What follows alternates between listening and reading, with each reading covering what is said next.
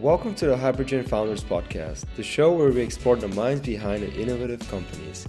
I'm your host, Kian. I'm your host, Alex. And each week, we'll dive into conversations with visionary founders. From garage startups to global enterprises, get ready for inspiration, insights, and the secrets behind their success. If you're curious about how these visionaries are turning their $1 and $1 billion ideas into reality, then this podcast is for you. Stay tuned for engaging discussions on technology, innovations, and leadership. This is the Founders Podcast. Let's begin. So we have our guest, Ina Gavazova, the CEO of Kashu Video Marketing. We've been working with Ina for a while.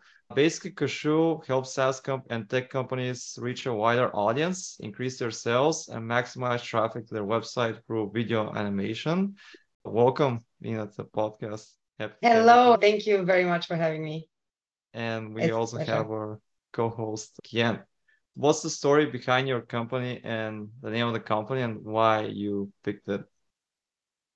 The name doesn't mean anything. I will tell you about the name as well. I started as a freelance animator, a freelance motion designer. And it's a fun story because I used to be a YouTuber in Bulgaria. Actually, one of the first YouTubers in Bulgaria, which was funny because I didn't know what I was doing back then. Because I was editing my own videos, my own vlogs, I had this passion for video. Mostly video editing, but then I wanted to start earning some money. I just wanted to basically do what I love and make money out of it. But I was really young. I think I was 16 or like 17 when I started. So I had time. Obviously, I was living with my mom. So I didn't really needed that money back then, but I just wanted to do it anyway. So I started learning about animations, and I'm actually a self-taught animator. And I was working through these freelance platforms. And at some point, my clients wanted to have something custom made. And so there was the need to hire a designer, and there was then the need to start the company. And then slowly we started hiring new people. We changed the process. So it's a long journey. We continue to change our process and the way we work in the last 7 years. And you always have to keep improving everything to fit the market and the needs. The story behind the name is not interesting because it doesn't mean anything. My goal was to find a word that doesn't mean anything in English, especially because you write it with a K, not with a C. So it's not really the nut. But I wanted to have like a buzzword kind of name, like Tinder, or something that doesn't mean anything. And I didn't want it to be related to motion graphics because I thought maybe in the future we want to expand our services. So it wouldn't make sense. And that's about the name. About the B, though, that's interesting because to me, it symbolizes hardworking, passionate, systems, processes, this whole structure. I really resonate with the structure of bees and also ants. So that's why I chose the bee. The fun story is that our senior designer back then, we were just me and him back then when we started the company. He was the designer, I was the animator. So he told me he had this dream of bees everywhere on billboards. Imagine New York City, right? And then the bee logo is everywhere. But that was before I even tell him about my bee idea when we were creating the branding. It was interesting. Something was there. And he designed the bee based on how he saw it in his dream a while back. So that's the story. And then this is our bee that you see behind for half of it. That bee is very special. You also said like a buzzword. Like as the business has evolved, what has been the most interesting parts about it? I'm guessing initially was probably like working on the individual animations, but now maybe like managing the team. Exactly. I think managing the team right now, I'm focusing a bit more on that end, also on sales. But I think the most difficult part was to find the right people, honestly. Mm-hmm. And I don't even mean it in a sense of every artist has its own style, because that's true as well. I mean it in a way to connect with people in a way that's meaningful and also allows you to work as a team on a common project that not everybody always likes. Because it's difficult when you're a creative person and you have to create something cool and just creative, and you don't always resonate with the product or the message. So there's this fine line, and it's interesting how to handle this as a creative director, how to communicate with these people and how to create a a team that is there, like everyone is there for each other. Because that's the essential with us. Like we have a design team, an animation team, and they all have to work together. Otherwise it won't work. So we have to be on the same page. Yeah, I actually studied in art school. I know by default, creative people, they're more disorganized, they're not as business oriented. So I'm guessing it's even extra hard to keep them organized and then on track. What are the type of people you look when they're creative? What are some of the other qualities you look for in a good team member?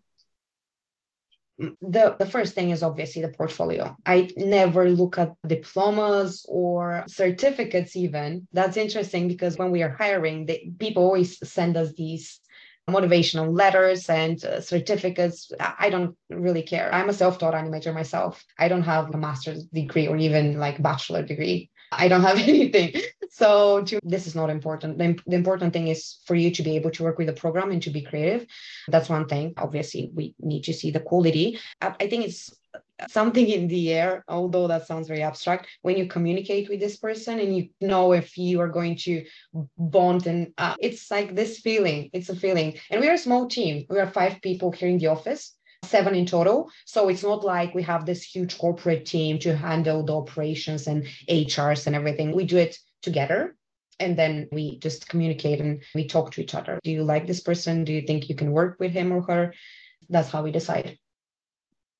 Do you think that you can replicate the same atmosphere or same dynamic when you guys, let's say, double the team size? What do you think would be the challenge? I don't think we'll be able to keep the same dynamic, no, because we're really close with the team. I think if we double, although that's not something I really want to do, maybe have like different departments, but further down the line, I want to just keep my company up to 10 people max so that we can still have this dynamic. I think the challenge there would be communication again and making sure we are aligned on the project goals and still being creative at the same time. When we grew to a larger size, what we did was we just replicated the same setup that you had with 5 to 10 people. Because I agree, the more people you add, it's the bigger the mess it becomes. Initially, you started off with the different types of clients. Now you're very SaaS focused. We talked about that you're exploring other targets. How did you identify your current target? Yeah, this is based on the market, I would say, and also the fact that I'm really passionate about new technology. And I think that's why we target SaaS companies. So we just saw that most of the requests we were getting were from SaaS companies and tech companies. And since naturally I'm drawn to this topic as well, it was no brainer. The type of clients changed and keep changing over time as well. Based on a lot of things. When we started, we were really cheap. Obviously, the process was different. The type of clients were different. The rejections were different. Everything was different. And now slowly over time, it's a completely different process with different type of people. Would you say there's a reason working with them because maybe you enjoy working with them more? Because what we've noticed, let's say with SaaS versus traditional businesses even, they're normally a bit more sophisticated. So open to more ideas as well. In general, they're easier clients to work with. The SaaS market, you mean? I think so. They're also most of the time really innovative. And as I mentioned, I'm really passionate of being able to help them communicate that with the world because I think it's a great idea. Like 99% of the time, I think it's a great idea. And I think they feel it. And also they're really easy to work with. It also very much depends on how passionate you are to solve their problem. Yeah. And that's how they become easier to work with because they start trusting you. Yeah, I completely agree because I feel as an agency, you're always helping them either sell more, market themselves more. And if you don't believe in the product, basically, like you said, if you don't believe in it, it's not going to be as powerful. Whereas if you truly believe it, especially if you're in something as creative as what you guys are doing, I feel like it's going to show a lot more in the video. And there's a really fine line there between being able to say no sometimes. It's a completely different topic. If you're not passionate enough, I don't think you should take the project in the first place.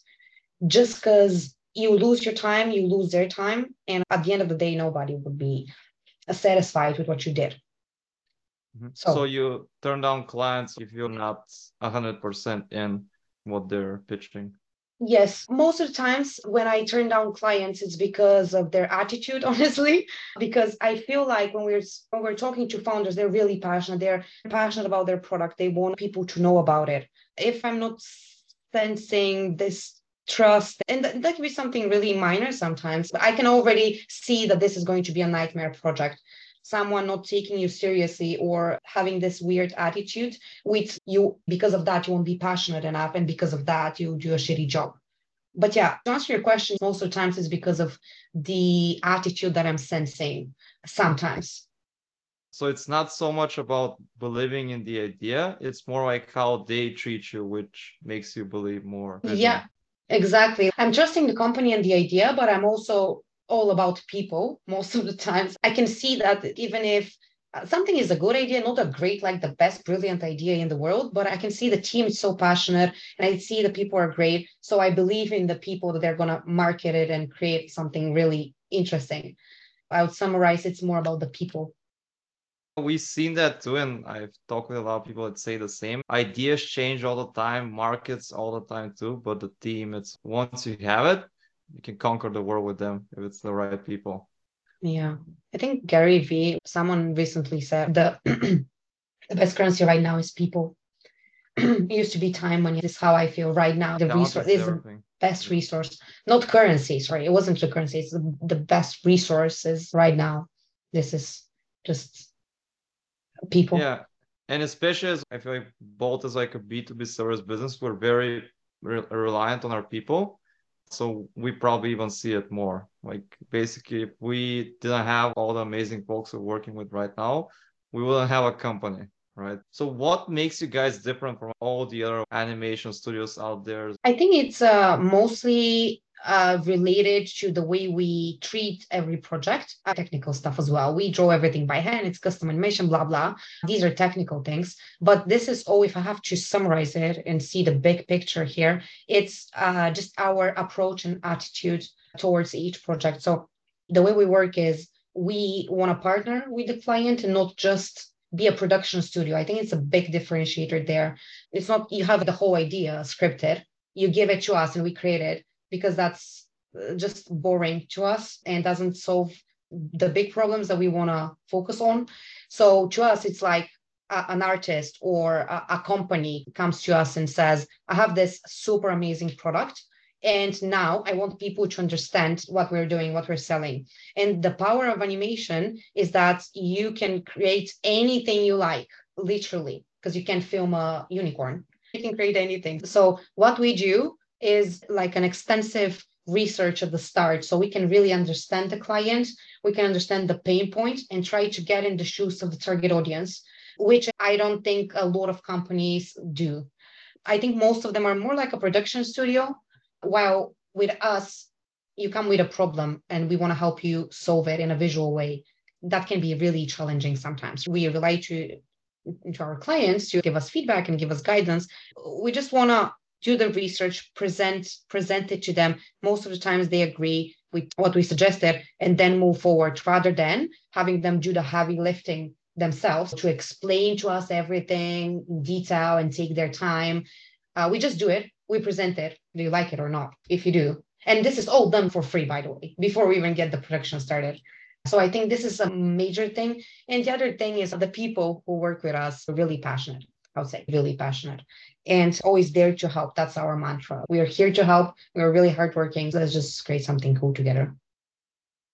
Wonderful. And then for that research part, that's interesting. Whatever you do, if it's a good looking website, it's a good looking animation video, I think it matters that you do it for the right audience.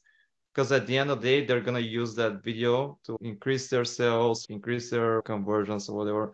So it has a certain goal. How do you go about the research that your team does? What materials do you guys look for? The first thing we do, we still have a workshop call. We ask them the important questions. They tell us about who they're targeting. They tell us about the industry, just some things that we just can't possibly find online, just some pointers to get us to the right direction. And we ask all these important questions that every agency asks. Your target audience, what's the main message? Where is this video in your sales funnel? What's the market like, and the target audience? And so what we do after that is first of all, this is something I do as a creative director. I sit down and I try to comprehend what they're doing if I'm just a normal person. Sometimes the target audience are just medical stuff, for example. So I try to understand it myself. If not, I just start Googling everything to try to understand it, or I ask them if there is something specific. And then from there, the interesting part starts when we understand the product and everything that they do. We start trying to put ourselves in the shoes of the target audience. And that's super complicated sometimes because even the business owners and the founders, I think 99% of the time or 90% of the time, they're talking as founders, even on calls. They're not taking into consideration target audience sometimes because they're so into the business and into their own idea in mind that they're talking about technical stuff all the time, something the target audience doesn't understand, for example. And that's interesting because just to give you an example, to have some context, we are currently working on a video about this product that's really revolutionary. So it's amazing product and it's for everybody. Everyone can use this product. It's a physical product. And however, the target audience are decision makers, and this is going to be a sales pitch. They're going to be pitching the idea and they're going to present the video. For example, now it's very hard to put ourselves in the shoes of the board members rather than the consumers, because the consumers will have a different pain point.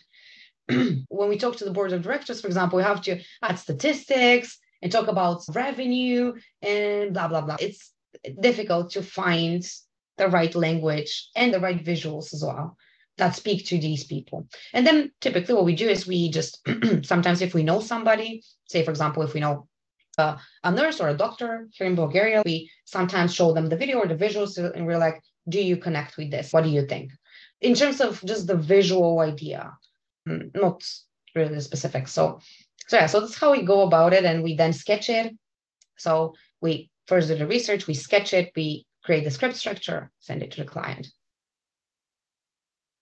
Yeah, and I can resonate with that a lot. We actually tell our team members the same. Think if you're in the shoes of the audience that you're targeting, how they would feel, how they think. And it's very hard because it can be totally different people. If it's a medical professional, maybe they're higher IQ, they're more skeptical about things. Sometimes if a client is too complex, we would ask them, hey, can you explain your product to us as we are a 5-year-old? And they adjust their language there and it's easier to understand. And it still works to this day. Like sometimes we're 5-year-olds and someone's got to explain to us. And I think this is a way for us to have an open mind and keep learning new stuff there. Yeah, it's interesting how these different audiences, they have their own lingo. But that's also the cool part of being in this service business when you work with multiple clients industries, that you also benefit from a wide general knowledge that in your personal life can help in your conversations because you can talk to different people. And we tell our team too, that's the cool side here too. We learn so much when we do this research and concepts. There is always something interesting about even the most boring topic. And that's the challenge, by the way, back to your point. Sometimes when I ask them, explain your product or service as if I'm a 5-year-old, and they're like, this is your job. But literally, this is our job to do it now. That's why I'm like, okay, go with the lengthy explanation and we're going to turn it into an explainer video that a 5-year-old can watch. And then I guess my next question, jumping on, is how did you approach to building out and developing Kashu to what it is today? Do you mean in terms of process, the team, or everything? Everything from processes to the team to maybe even how the videos evolved in terms of quality, how you evolved, I guess, from a freelancer to now managing a team. The nature and the quality of these videos changed a lot. And I think the process is continuously changing, although the process that we have now is working. We changed the process about a year ago, and now I think it's way better. But there are always these little things to refine. Back when we started, we were just working with templates. Back then, it was straightforward. You just have the template. I was also learning about animation, so I didn't know how to do them. And over time, we were just learning from our mistakes, basically. Sometimes a client wants to add a scene when the animation is ready. So now we have to think about how to present it in a way that's more easy for them to understand beforehand. So this doesn't create extra work for us.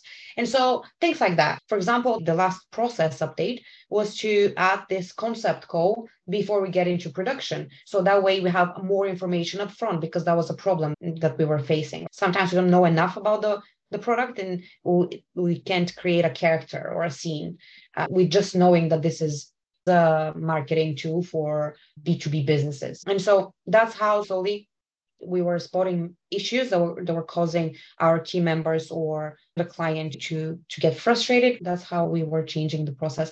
And the way the projects evolve is like my dream when I started is to be able to work on projects that I think are significant.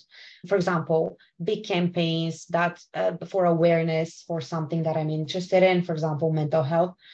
Or like a big Nike commercial, just big projects, and be able to work on them for months and create different concepts and brainstorm rather than working on smaller projects every month, like a certain amount of projects every month. It was just always driven by this idea to create meaningful videos that can have an impact on people. I love that. So basically what you said is you set a process and then it breaks and then you add an extra step, see if it works, and then you keep evolving it until there's no leakages. Yes, exactly. You do something, it breaks, it gets fucked up, you change it, and then you do it again and again. Everybody wants also good, cool clients, but you have to get or go through a lot of clients to figure out who are your good clients to. Like that's a process that everybody has to go through. Yes. I'm always so frustrated when they talk about this ikigai. Do you know about ikigai? Concept of finding your perfect job I guess meaning. In Western culture call it North Star. Yes, but it's the same method, right? You just have to pair it with what you're good at, what the world needs, and what the market wants. Is it the same thing? We actually haven't done it. We should do it for our team, actually. North Star is just like what you're most passionate about. I think ikigai is just breaking it down ideally how it should be.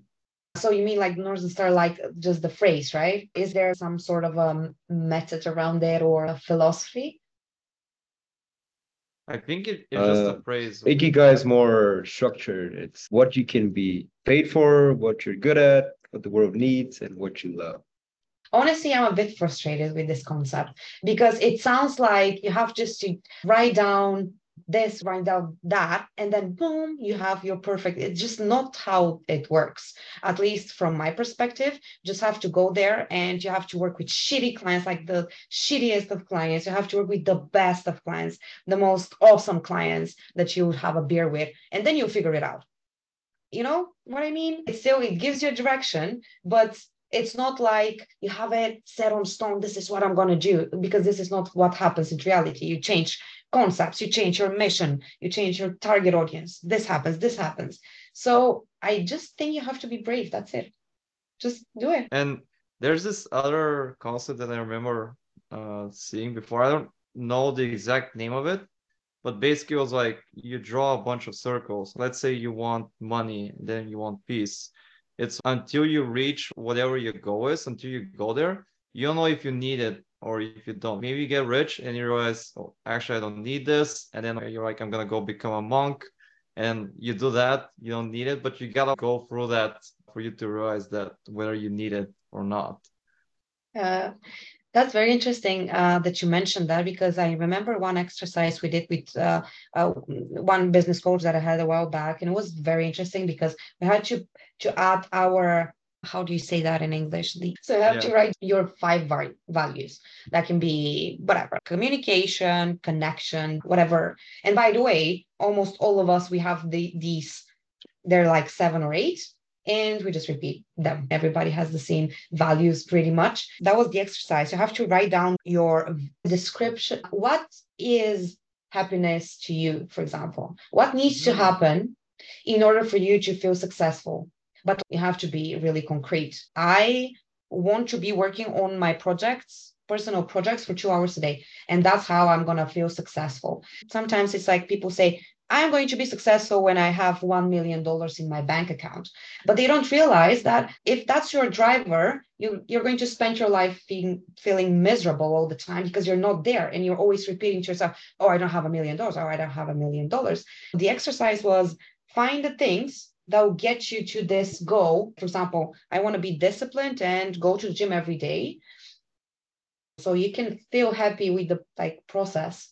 And the interesting part, why I thought of this when you said that, was that pretty much everyone had the same values, but they were justifying them differently. So to me, success is something, to you, success is something else.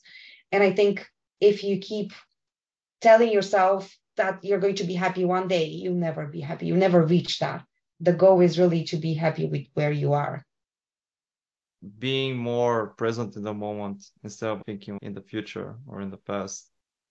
Yeah, what makes you successful right now, and just love that.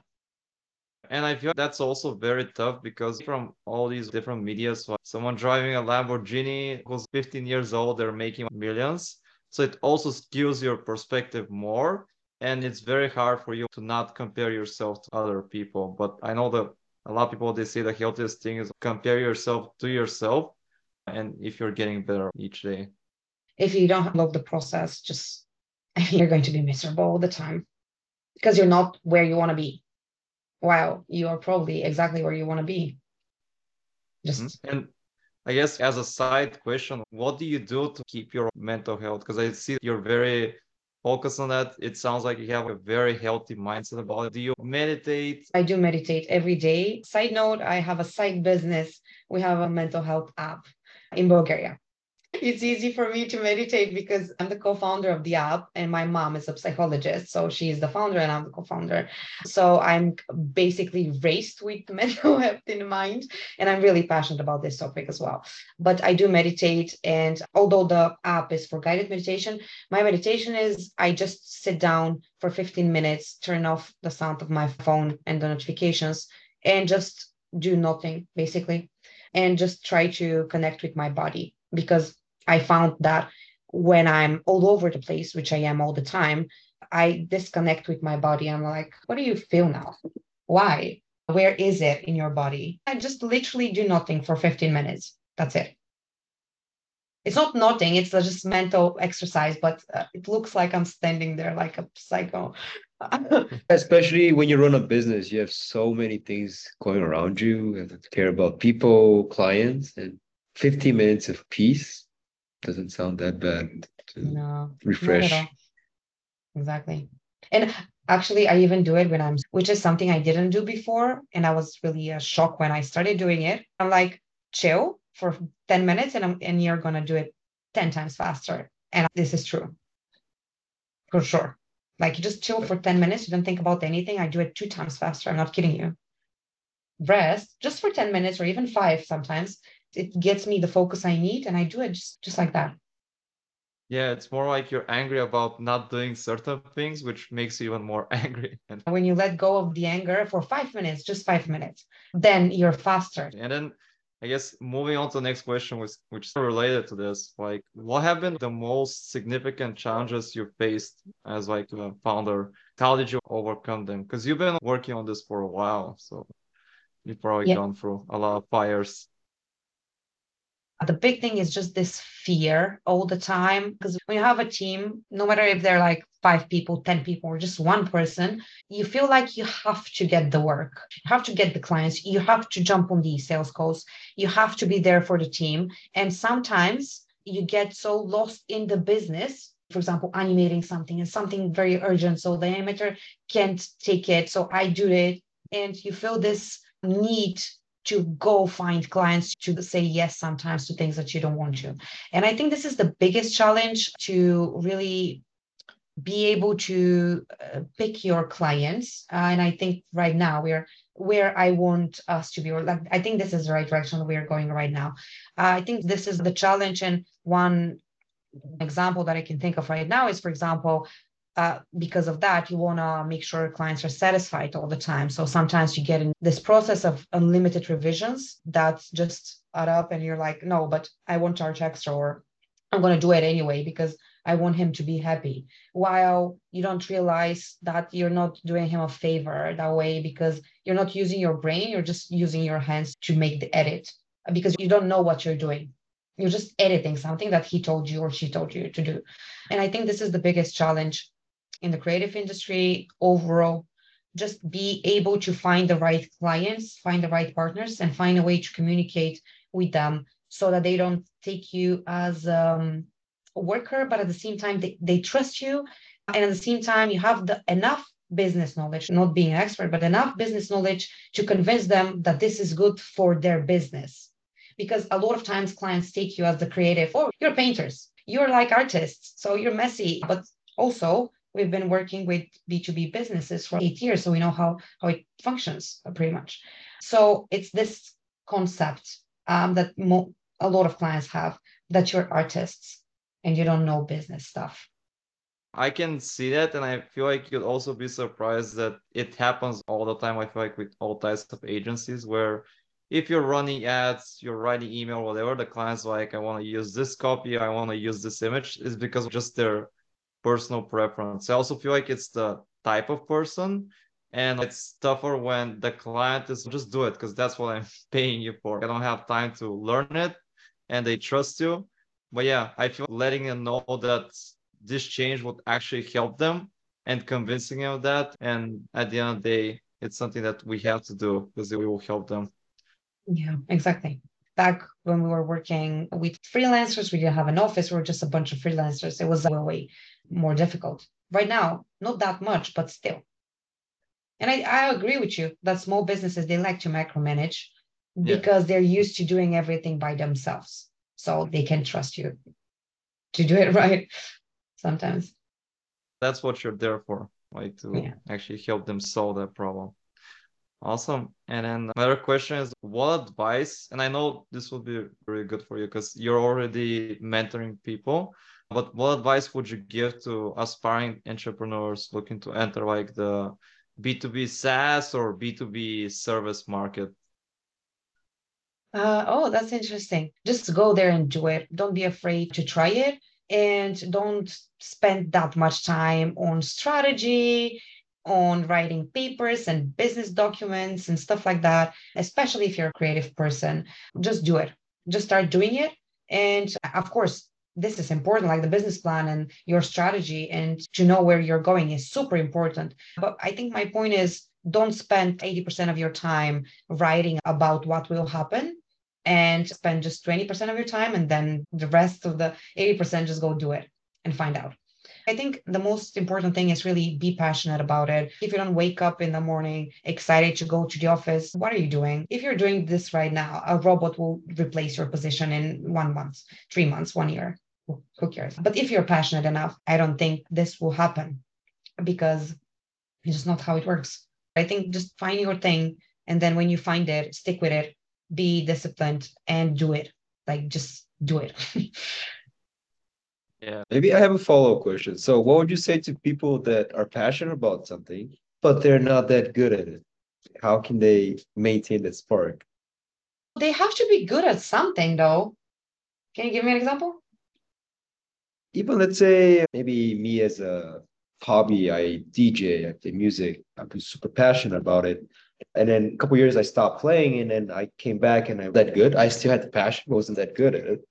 So the spark came back with some practice. But some people, we've seen that if they're not that good at it, or if they lost their touch, then they lose their passion.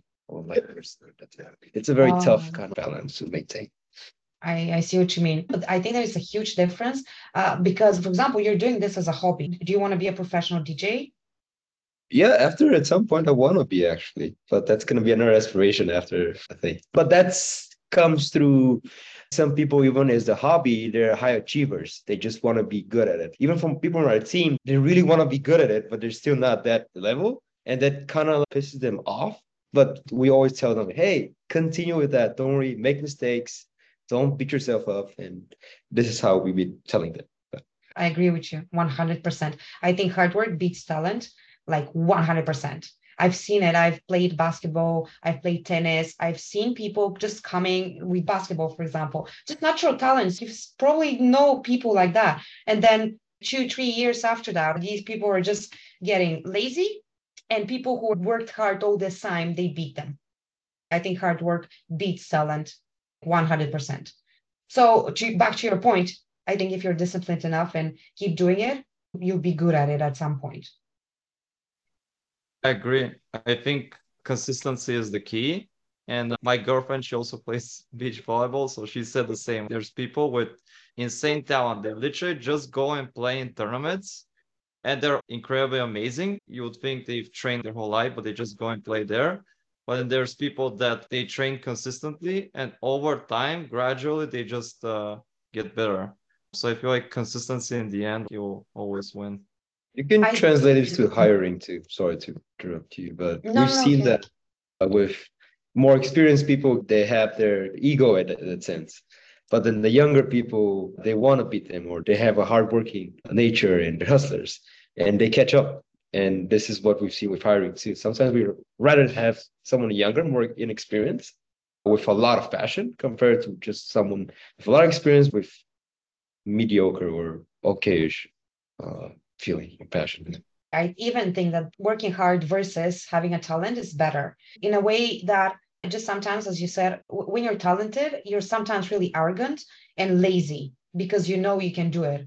And so over time, you just either stop doing it or you're not that good anymore. And you're like, oh, what happened? That's why I think sometimes it's better not to have that much of a talent so that you can work harder, so you can build the discipline. And that's the other thing. When you work that hard, you build yourself through it, like with it.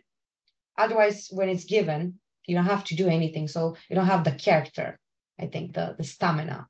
Yeah. I see that even if you even have the illusion that you're passionate about something, that helps you to continue. You need that. You need to be delusional sometimes. Yeah, exactly. I guess that's how most entrepreneurs would start in that sense. Or we would always have this moment where, am I an imposter? Am I delusional? Let's just keep going and see how this goes. Yeah, exactly. I think most of the entrepreneurs are delusional. Like, let's just say it. They're delusional. Otherwise, they won't be driven. If they're down to earth that much, they're like, this won't happen. So they have to be even a bit delusional. Although I'll say most of them are really delusional. You have to be crazy. Yeah. Well, many times me and Alex would argue. I would think, Alex, you're too delusional. Alex would tell me, oh, you're too pessimistic. But this is what balance is out there. Right? I think that's how you balance. Before we call this off, maybe how can the audience connect with you? Maybe via LinkedIn, or where can they check out your guys' work? Yeah, they can check our LinkedIn. We also have a YouTube channel and our website. Also, they can email me if they have any specific questions. By the way, I have 2 accounts, actually 3. One is where we can see the portfolio. I have also a Kashu Academy where I teach young animators how to animate. We have a course on logo animation coming up soon. And then we also have a Kashu marketing where we talk a bit more about how to market videos. This is a bit more if you already have an explainer video, but still some people might find it helpful. So you can check Kashu Academy, Kashu Company, and Kashu Marketing based on what you want to learn. And we'll have those links down in the description so they can connect with you. Otherwise, wonderful having you, Ina. I feel like we covered some amazing topics here, everything from business, then steered into mental health, which I think it's also very crucial. Amazing. I think it was super great talking to you guys, and I appreciate you having me. Thank you so much. Super excited for like the new things that your guys are going to come up with. I'm going to watch all the upcoming episodes as well. So good luck with the podcast. I think it's amazing. Awesome. Bye-bye.